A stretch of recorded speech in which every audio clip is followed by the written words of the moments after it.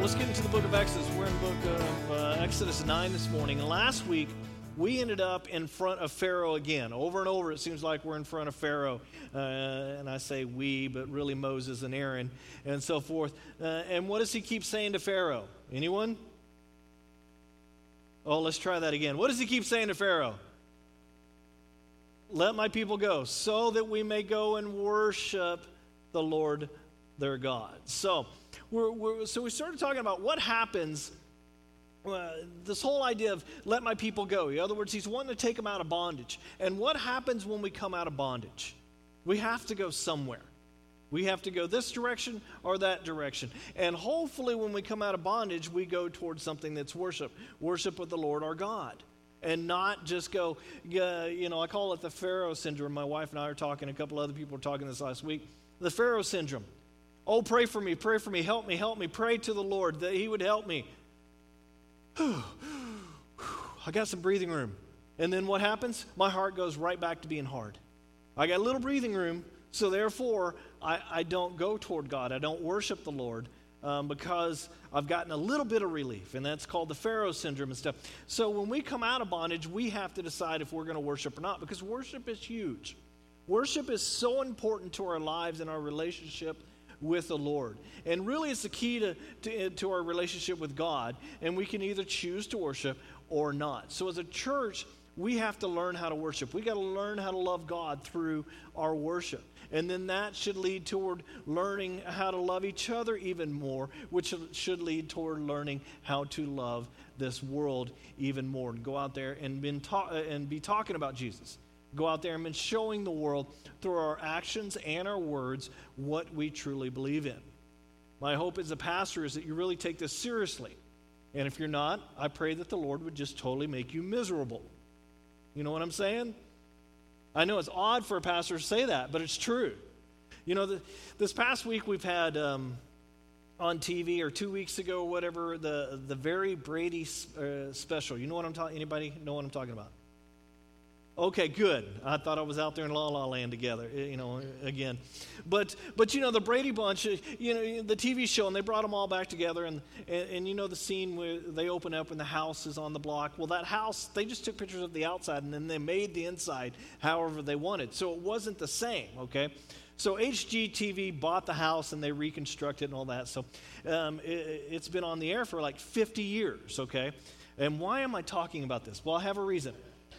Do you remember the Tiki God episode? Everything started going wrong, because they had a little Tiki God. I think it was from Hawaii or something like that. Hawaii. See how I always bring it back to that. And, but everything always goes wrong because they believed in that kind of stuff. Or, it made them miserable. Or the lava rock, bringing the lava rock back and all the things that happen. I don't believe in that stuff. I don't, I know we use the term knock on wood, and I always say, well, I would say knock on wood if I believed in that, but I don't really believe in that, So we bring lava rocks back from Hawaii. We got some cool collection of lava rocks if you ever want to see them. Different kinds. I could talk all day about it. It's awesome. But the funny part, the reason why I bring it up is because in that show it made them miserable. Well, I pray that the Lord makes you miserable if you're not taking your relationship with Him seriously. That whatever tiki is in your life, whatever lava rock that you brought back to your life, would just make you miserable until you turn to the Lord. Okay, so there you go. That's the pastor's take of the day. We could just say amen and be gone, right? And there we go. Yeah, everybody's excited about that. Well, let's get into the Word, I guess. So we're back to chapter 9 with Moses and Pharaoh, and it says, Then the Lord said to Moses, Go to Pharaoh and say to him, This is what the Lord, the God of the Hebrews, says. Let my people go so that they may worship me. If you refuse to let them go and continue to hold them back, the hand of the Lord will bring terrible plague on your livestock in the field, on your horses and your donkeys and your camels, and on your cattle and sheep and goats. But the Lord will make a distinction between the livestock of Israel and that of Egypt, so that no animal belonging to the Israelites will die. The Lord set a time and said, Tomorrow the Lord will do this in the land. And the next day the Lord did it. All the livestock of the Egyptians died, but not one animal belonging to the Israelites died. Now this in itself is a miracle, where you have some animals dying and some not. The Lord clearly delineated between the two. Scholars believe that the Israelites consisted of about 600,000 men, okay? So then you add on all the women and children. Now, in today's day and age, we like our 2.4 children or whatever you want to call it. You know what I'm saying? I'd hate to be the 0.4 child, in that equation. But back then, you had 10, 12 kids. It was nothing to have that many kids. So imagine 600,000 men of fighting age, that would be marriage age, and then all the children and all the women that go along with that. So anywhere from 1 to 4 million people here the Israelites consisted of. How much livestock do you think they had? That's a lot of livestock to feed a lot of people. Because you need baby livestock, you know what I'm saying? You need the ones that are coming along to feed later. So, there's all sorts of animals going around here. But all the Egyptian ones die, and the Hebrew livestock do not. This is a miracle. Verse 7, it says, Pharaoh sent men to investigate and found that not even one of the animals of the Israelites had died. Yet his heart was unyielding, and he would not let his people go. This is amazing to me. He sends people out to investigate, yet he's unwilling to recognize the Israelite God. And he asks Moses to pray for him. Why does he want prayer? He's sitting there going, pray for me. I don't want a relationship with that God, but pray for me. That amazes me that's what he's wanting here. Verse 8 says, Then the Lord said to Moses and Aaron, Take handsful of soot from the furnace and have Moses toss it in the air in the presence of Moses. Couldn't you imagine Moses, coming, in the presence of Pharaoh? Couldn't you imagine him coming in and grabbing, going over to the fire, grabbing a whole bunch and just throwing it up in the air? Who was the basketball player that did that all the time? Oh, thank you. A couple of people watch sports in here. LeBron James, he would do that before games and all that. He'd go over there and take the chalk and he'd, throw it up and all that. But imagine doing this in Pharaoh's court. Imagine doing this in front of, the Iranian dictator. Imagine doing this in front of, the Queen of England or Donald Trump or the guy in charge of Canada. You just don't do this kind of stuff. So think about that. He's doing this in front of it. It's pretty cool. Now, it says here, it became fine dust over the whole land of Egypt, and festering boils will break out on men and animals throughout the land. Now, these furnaces are the ones where they would be firing the bricks, okay? The hands of Israel work these furnaces all the time. God is telling them, your work is done. So we're relating back to the furnaces that they would use to fire all the bricks and all that. And basically it's telling Egypt, now you're going to burn out of this. And the word for boil here is a deep heating wound, something that burns and will not quit. I don't know if you've ever had something like that. I could imagine it would not be fun at all. So it goes on in verse 10. So they took soot from the furnace and stood before Pharaoh. Moses tossed it into the air, and festering boils broke out on men and animals. The magicians could not stand before Moses because of the boils that were on them and all the Egyptians. Now, all these boils, this included Pharaoh himself. Couldn't you imagine this? Pharaoh is trying to meet with Aaron and Moses.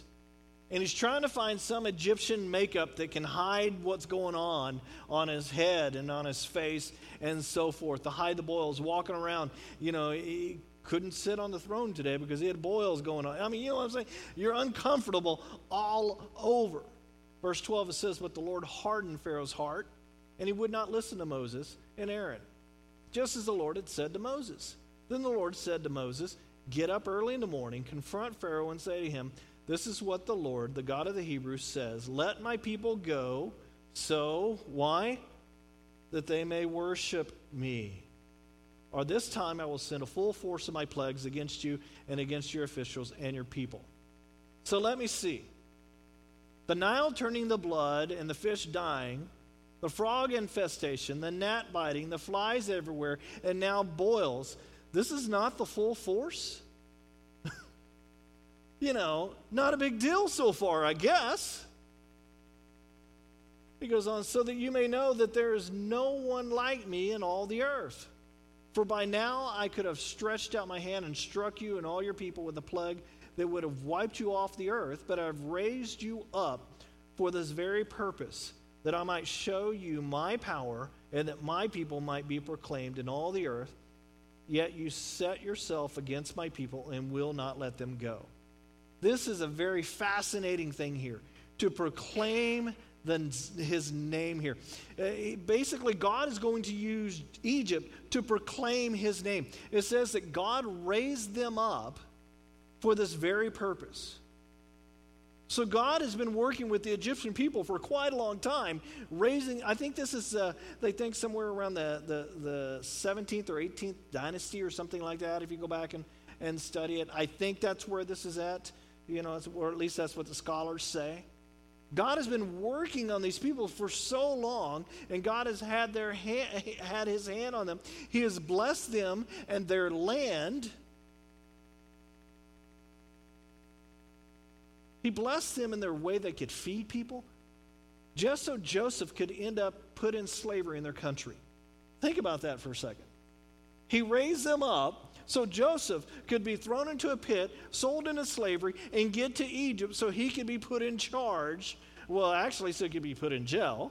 And then he could be brought out of jail so that he could interpret the dream, so he could be in charge of Egypt's land, so he could save his family, so he could, so the family would come and live there, so the family would end up in slavery for 400 years after he dies. So God could raise up Moses and say to Pharaoh, let my people go so they can worship me. All so God can show his power. So his name could be proclaimed in all the known world. So the next time you get upset at politics, remember that God is in control. Whether you liked Obama or not, God allowed him to be put in charge. Whether you like Trump or not, God allowed him to be put in charge. God is in control. Look at what he did for Egypt. Egypt would become afraid of God. They are the strongest country at that point, and they were to be afraid. And when a strong country is afraid, what happens? Well, the people pay attention, don't they? What's going on over there? What's going on? You have the Phoenicians coming down the Nile, trading, docking their boats. Hey, guys, how's it going? Oh, terrible. Man, this has been a bad year going on. All these plagues, don't get off the boat. Why? Well, the God of Hebrews got all these plagues going on us. Why? We don't know. It's an invisible God. We even offered to let them worship in our land, and they won't do it. They want to go out into the desert. The Phoenicians leave and tell the stories to everyone they run into. The known world. Many scholars believe that the Pharaoh here is Tutmosis II. The evidence is building to, if you get into the weeds of all this, they're moving Exodus back to 1500 BC instead of 1270 BC. And if it was Tutmosis II, Tutmosis III takes over, which is not Tutmosis II, firstborn. I wonder why that is. Have you read ahead? He loses this child. This is his secondborn, Tutmosis III, okay? This guy goes across the Canaan many years later looking for Israel in Canaan, because where's Israel supposed to be? They were going to Canaan, right? What happened to them? They ended up in the desert for 40 years. But he doesn't know that. He goes to Canaan looking for them and subdues the Canaanites for several years. And on top of Megiddo in Israel, there's a period of time where there's a major Egyptian influence, and when he returns to Egypt, he never saw the Israelites at all, and the whole time they're in Canaan, they're telling stories of why they're searching for Israel. Oh, they plundered us. We had the worst time with these Hebrews. Hebrews, who are they? Oh man, if you ever run into them, look out. We're going to try to destroy them, but if you ever run into them, look out. They look like these wimpy shepherd people, but they're God. They didn't have any weapons, and they plundered us. We gave them our gold and said, leave. Or at least our ancestors did. We wouldn't have done that, but our ancestors did.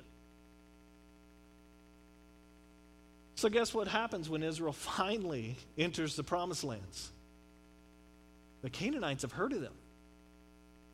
Rahab says to the spies in the book of Joshua, we are scared to death. We are scared to death of you guys.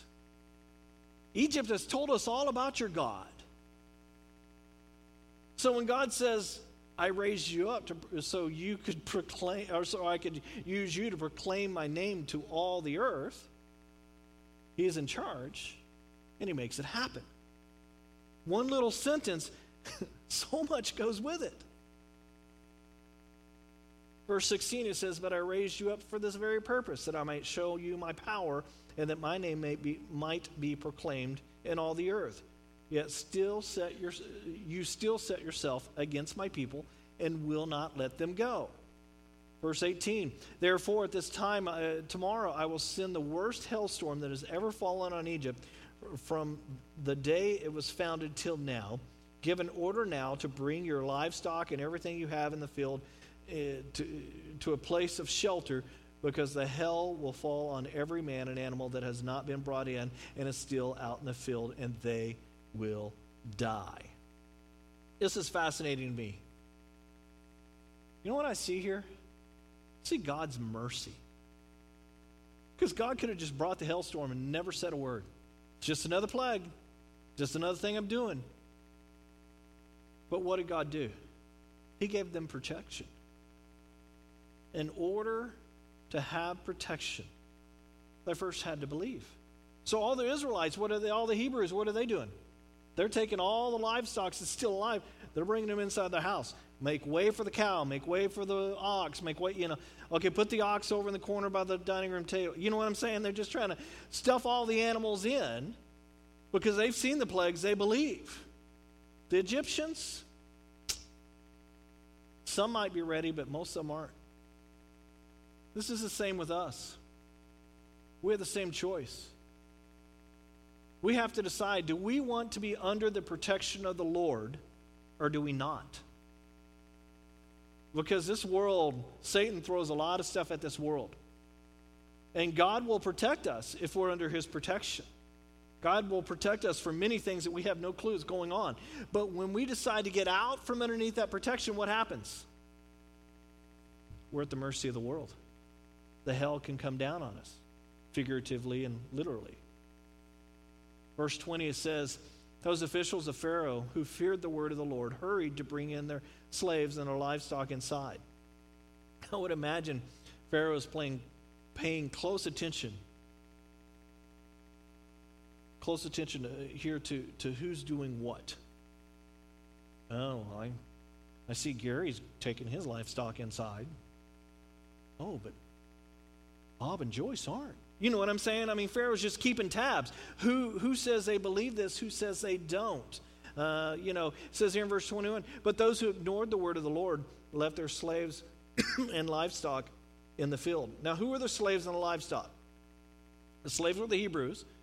And you're thinking, well, I thought all the livestock were dead. No, the Hebrew livestock wasn't dead. So you have Hebrew livestock, not only up in Goshen, but these people have moved where? Into the city. They're slaves. So they have to feed their own family and so forth. The slave owners aren't going to provide for the slaves. You raise your own livestock. So you have extra livestock around that belong to the Hebrews that have not died yet. So, you see all this happening here. It says verse 22, then the Lord said to Moses, stretch out your hand toward the sky, so that the hail will fall all over Egypt, on men and women and on everything growing in the fields of Egypt. When Moses stretched out his staff toward the sky, the Lord sent thunder and hail, and lightning flashed down on the ground, so that the Lord rained hail on the land of Egypt.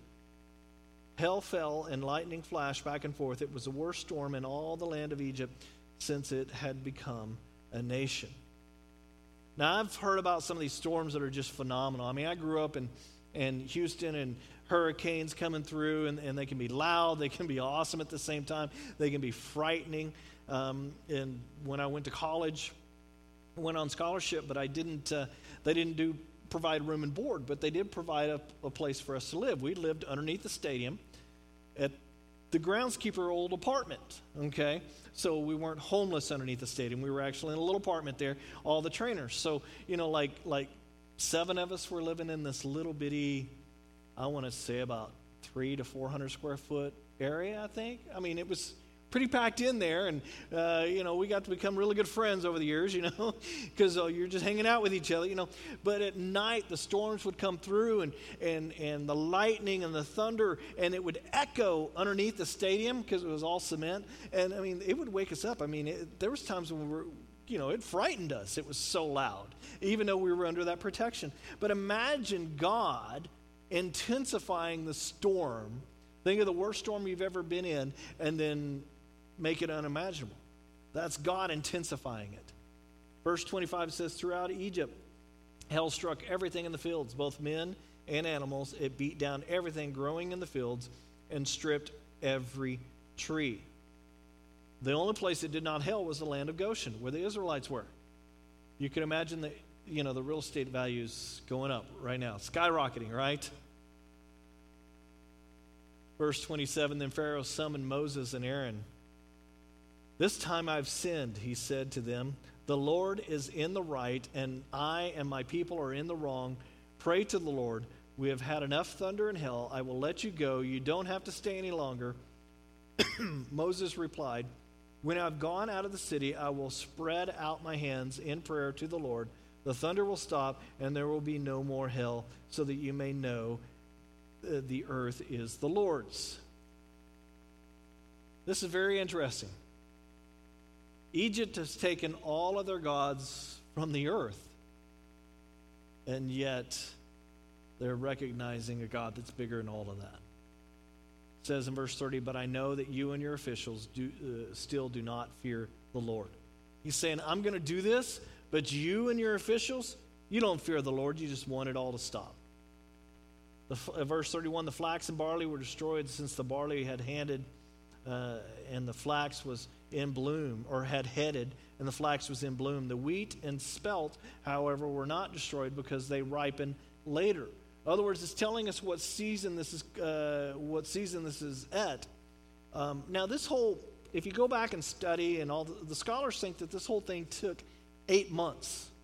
Okay, so we've had I don't know how many plagues so far, but I think 9 plagues in all of this so far. I think we'll study the 10th one next week. But don't think of this as one day, a plague, then, stuff happened. He went back into Pharaoh. The next day, another plague. No, this was months of this going on. This is miserable. Have you ever been part of a miserable season? Okay, wait, we live in Tulare. Yes, okay. So, when the sun turns and, you have 30 days of over 100-degree weather, and it's just like, stay inside, Or, a couple of summers we've hit where it's been 117 and stuff like that. Now, mind you, 117 is like 95 in Houston, where I grew up. And it hit 95 all the time. But we had humidity, It's a dry heat. But it still is miserable, right? This was months and months and months of this going on. It says in verse 33, then Moses left Pharaoh and went out into the city. He spread out his hands toward the Lord. The thunder and the hail stopped, and the rain no longer poured down on the land. When Pharaoh saw that the rain and hail and thunder had stopped, he sinned again. Isn't that typical? Got relief. Now I can do whatever I want. He sinned again. He and his officials hardened their hearts. So Pharaoh's heart was hard, and he would not let the Israelites go, just as the Lord had said through Moses. The hardening of the heart is kind of spreading. You see it from the top down. Pharaoh's like, So his other officials are copying Pharaoh. No. So we're seeing that slide there. Chapter 10, it says, then the Lord said to Moses, go to Pharaoh, for I have hardened his heart and his hearts of his officials, so that I may perform these miracles, miraculous signs of mine among them, that you may tell your children and grandchildren how I dealt harshly with the Egyptians and how I performed my signs among them, and that you may know that I am Lord. You see how the switch is coming on here? I've done this against them so that you may tell the story, so that you may also know. In other words, you may remember this because you're going to act like them one day. Your hearts are going to be hardened like Pharaoh's heart. See, I think there's so many times when God moves through us for the sake of other people. But I also think that God has something there for us. It strengthens our faith. This is why serving is so important. Through serving, we forget about ourselves. Through serving, we start to think of others. Through serving, we begin to see the hand of the Lord working in the lives of other people. And if we are not serving Him, we miss out in a couple of ways. We miss out because God's work doesn't get done, first of all. And secondly, we don't see the blessing, and we're not able to be blessed. Verse 3, it says, "So Moses and Aaron went to Pharaoh and said to him, 'This is what the Lord said, the God of the Hebrews says, how long will you refuse to humble yourself before me?'" And this is the real issue. How long will you refuse to humble yourself before me? Let my people go so that they may worship me. If you refuse to let them go, I will bring locusts into your country tomorrow. They will cover the face of the ground so that it cannot be seen. They will devour what little you have left after the hail, including every tree that growing in the fields. They will fill your houses and all those officials and all the Egyptians. Something neither your fathers nor your forefathers had ever seen from the day they settled in this land till now. Then Moses turned and left Pharaoh. Pharaoh's official said to him, "How long will this man be a snare to us? Let the people go so that they may worship the Lord their God." Isn't it great when even the pagans start getting the message a little bit here? His officials are finally going, "What, another one's coming? Why don't you just let them go?" And then they add, "Do you not realize or not yet realize that Egypt is ruined?" Verse 8, it says, "And Moses and Aaron were brought back to Pharaoh. 'Go, worship the Lord your God,' he said, but just who will be going?" Moses answered, "We will go with our young and old, with our sons and daughters, with our flocks and herds, because we'll celebrate a festival to the Lord." Pharaoh said, "The Lord will be with you if I let you go, along with your women and children. Clearly, you are bent on evil. No, have only the men go and worship the Lord, since that's what you've been asking for." Then Moses and Aaron were driven out of Pharaoh's presence. So they're kind of getting irritated enough to kind of drive them out. But here's another compromise that Pharaoh is offering. Okay. Just all the men. Because, that's really what you've been asking for. Because in Egyptian culture and many cultures, the women and children just didn't matter. It was all about the men. And the men led the worship, and the men worship, and so forth. Luckily, it's not that way anymore, so ladies don't get upset. I'm just saying that's the way it was. So, he's saying, you all can go, but leave the women and children. Now, why does he want the women and children left? Well, they're going to come back for him, right? So they can't just take off. So, now are the Israelites, when they finally do leave, are they going to come back? Have you read ahead? The answer is the same. Are they going to come back? No. Have you read ahead? No. Okay, anyway. But the Israelites are not going to come back. So Pharaoh is kind of on to them a little bit, he's like, "This is the best offer I'm going to give you. Now get out of here." And you have Pharaoh thinking he still has power over them. So the other plague hits, because he promised, if you don't do this, the plague's going to come. I don't know if you ever seen locust plagues come into to town. Anybody saw the Las Vegas video recently where okay, good. A couple of people shaking their heads. Locusts were coming into town, and they're just, anywhere there was light, they're just flying all over, and people were trying to keep the doors shut. But imagine a sky being black. If you ever seen a locust swarm, they're like, what are those little birds that are always together, and what are they? Swallows that are all together, hundreds of them, and they do all these patterns. Well, locusts, can be the same way, and you can see them coming. But imagine the sky being darkened by the locusts. They just eat everything. It's just amazing. So this plague hits. Verse 12, it says, "And the Lord said to Moses, stretch out your hand over Egypt, so the locusts will swarm over the land and devour everything growing in the fields, everything left by the hail." So basically it was knocked down by the hail. They couldn't even go out there and pick up what was left over. Because why? Here come the locusts, So Moses stretched out his staff over Egypt, and the Lord made an east wind blow across the land all that day and all that night. By morning the wind had brought the locusts. They invaded all of Egypt and settled down in every area of the country in great numbers. Never before had there been such a plague of locusts, nor will there ever be again. They covered all the ground until it was black. They devoured all that was left after the hail. Everything growing in the fields and the fruit on the trees, nothing green remained on tree or plant in all the land of Egypt. Pharaoh quickly summoned Moses and Aaron, I bet he did, and said to them, "I've sinned against the Lord your God and against you. Now forgive my sin once more, and pray the Lord your God will take this deadly plague away from me." Moses then left Pharaoh and prayed to the Lord, and the Lord changed the wind to a very strong west wind, which caught up the locusts and carried them into the Red Sea. Not a locust was left anywhere in Egypt. But the Lord hardened Pharaoh's heart, and he would not let the Israelites go. Now again, I do want to address, it keeps saying the Lord hardened his heart.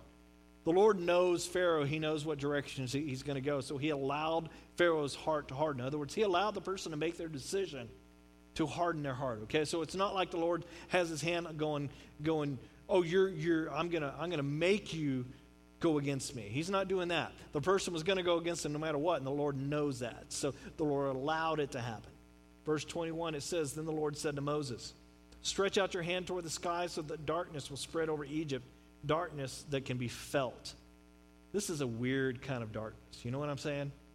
Darkness, this is more than just a darkness. When we were up in Canada, you know that tingling feeling you get? Something's kind of a little weird or something's off. I was talking to the men on this Saturday at the breakfast, and my cousin had gone out, and there was did I tell you guys this last week about the trail that he went on? Okay, good. So he was going on this trail, portage over to another lake. And we often do that. We'll go over to another lake, but he was by himself. Usually we always go with someone. So he gets out, gets all his equipment. He's going up the trail, and he's a hiker, so he can run fast and all. He's a sprint. He does all these 5Ks and 15Ks, 10Ks, whatever you call them. He runs. So he gets up on top. He sees the lake, takes a couple of pictures, and then starts down the trail. And then all of a sudden he goes, and there's a musky smell. Okay. Now there's a lot of bears and moose up in Canada. Okay. That's the first sign that something's not good. And he said it just felt kind of, that feeling came over him. And then he hears a, and he goes, I stopped and I just kind of looked around, didn't move. And then he goes, about 10 seconds later, I heard another, and he goes, I just turned around and ran. He just back down the trail. He's going, I'm not going over there unless he's talking to me and my brother. I'm not going over there unless you and Josh are with me. And I'm thinking, wait a second, you just want slower people with you.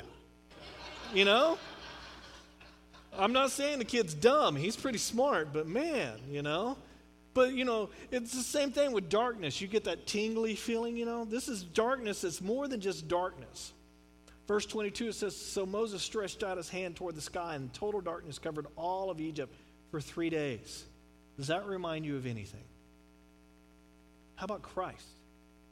Darkness for 3 hours? It's a kind of a foreshadowing. Verse 23, no one could see anyone else or leave his place for 3 days. Yet all the Israelites had light in their places where they lived. Then Pharaoh summoned Moses and said, go, worship the Lord. Even your women and children may go with you. Only leave your flocks and herds behind. In other words, one more compromise. I'll let you go, but I won't let you take your food with you. But Moses said, you must allow us to have sacrifices and burnt offerings to present to the Lord our God. Our livestock too must go with us. Not a hoof is to be left behind. We have to use some of them in worshiping the Lord our God, and until we get there, we will not know what we will use to worship the Lord." But the Lord hardened Pharaoh's heart, and he was not willing to let them go. Pharaoh said to Moses, "Get out of my sight. Make sure you do not appear before me again.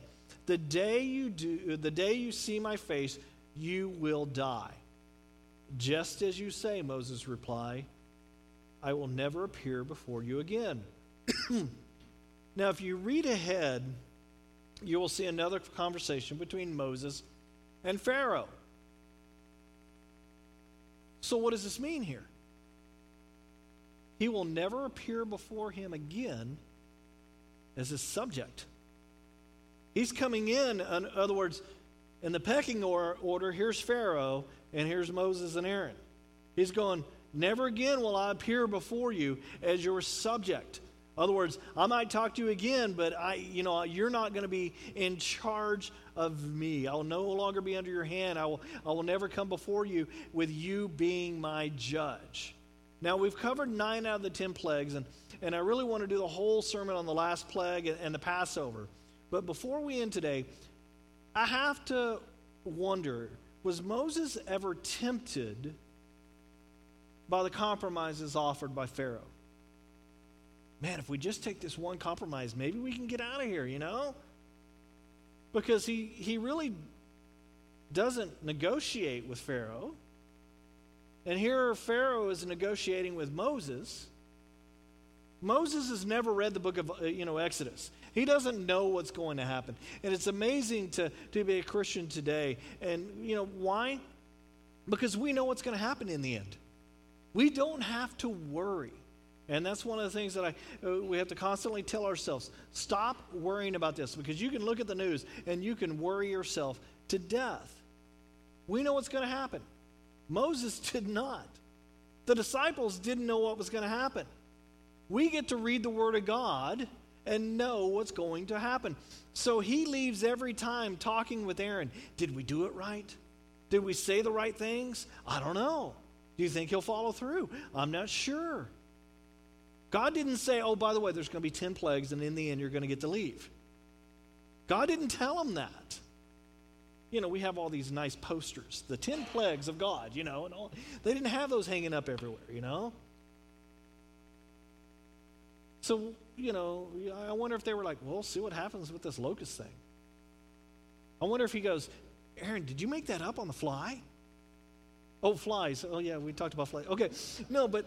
And he's going, no. God told me to say it. Well, I hope they show up. Yeah, you can imagine what's going on through their minds, I want you to understand. I want you to let these people be people. Because they're just like you and I. And God chose to use them. I can imagine them being guys. I just was on a trip with a bunch of guys, going, "Man, did you see the boil on the top of his head? I couldn't even look at him, It was hard talking with the man. I was trying not to laugh the whole time." But I often wonder if he was tempted at all by this. Man, we could just worship the Lord right here. He said we could worship. We could put on a big show in front of all the Egyptians. Let's just let it be over with. See, the enemy offers us the same thing. Just stay the way you are. Stay at the same place. It has worked for you this long. Look at you. And look at that other person. They've screwed up much more than you have.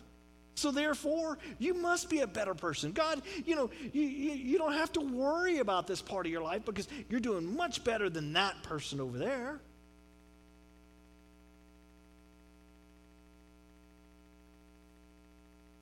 I wonder if Satan just goes, "Just worship the Lord your God in your land, and you'll be okay." But our answer has to be no. Our answer has to be, I have to get out of this bondage.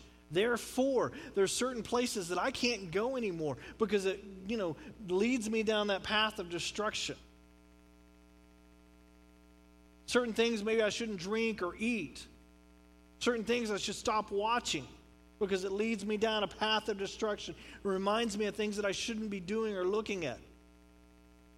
Or we need to stay away from certain friendships or relationships because it puts my mind on things that it shouldn't be on.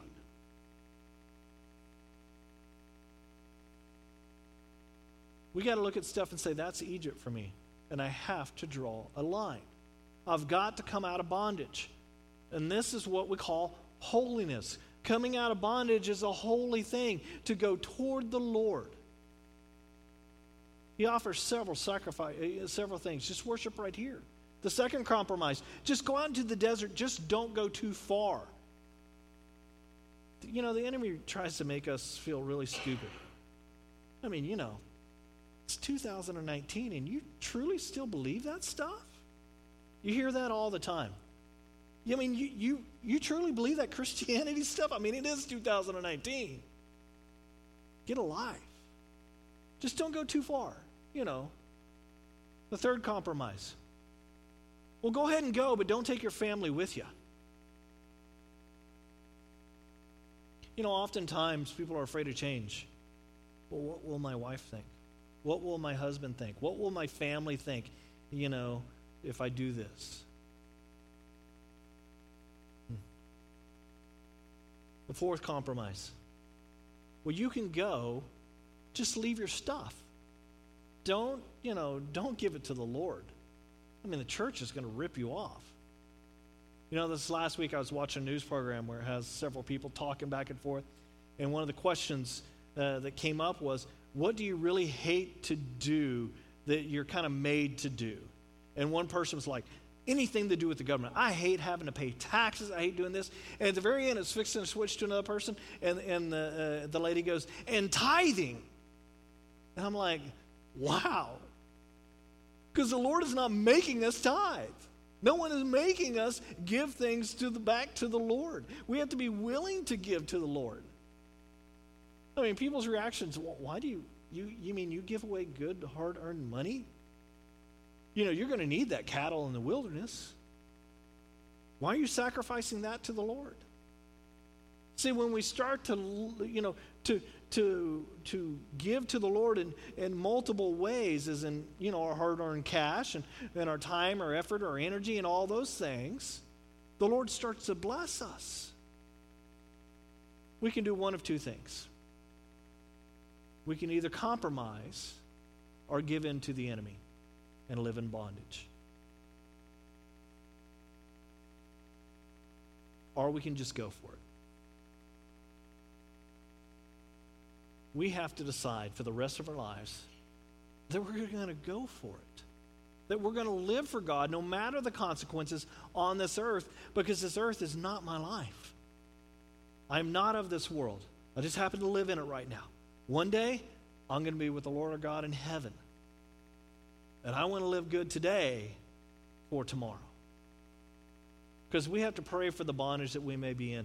We got to pray that you know, if we're in a bondage as we get ready to leave Egypt, in a sense, we have to pray through that. And when we get to the wilderness, we have to pray through that.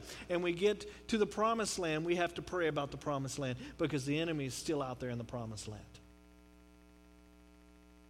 And that promised land for us right now is our life with the Lord and the blessings that we receive in that promised land. Now, the ultimate promised land is in heaven, and we don't have to worry about that. God has already taken care of that. He's already defeated Satan. Amen? So we don't have to worry about the ultimate end. But right now, we pray that our relationship with the Lord is strong enough that when stuff hits us, we don't just flip over like a boat. We don't just sink. That we may be up there crashing in those waves, but we're going to make it through it. Let's pray. Lord, we're so thankful that you've drawn us this picture of people willing to sacrifice everything to go and worship you. That there is a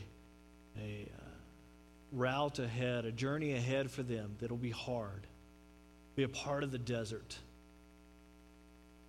Yet, they learn who you are and how to worship you. And I pray that we learn that on our journey, that we learn how to worship you, that we don't stay out in the wilderness of 40 years, that we can make it to the promised land, and you can bless us when we act and do the things that you call us to do. That we don't allow those out there in authority, we don't allow those out there that are friends or family to give us compromises and for us to take those compromises, that you protect us from that, Lord. You give us the strength and the ability to withstand those. I pray that you continue to teach us as we go through this book, Lord. Now the Lord bless you and keep you. The Lord's face shine down upon you, and may he bless you this week. In the name of the Father, Son, and Holy Spirit. Amen.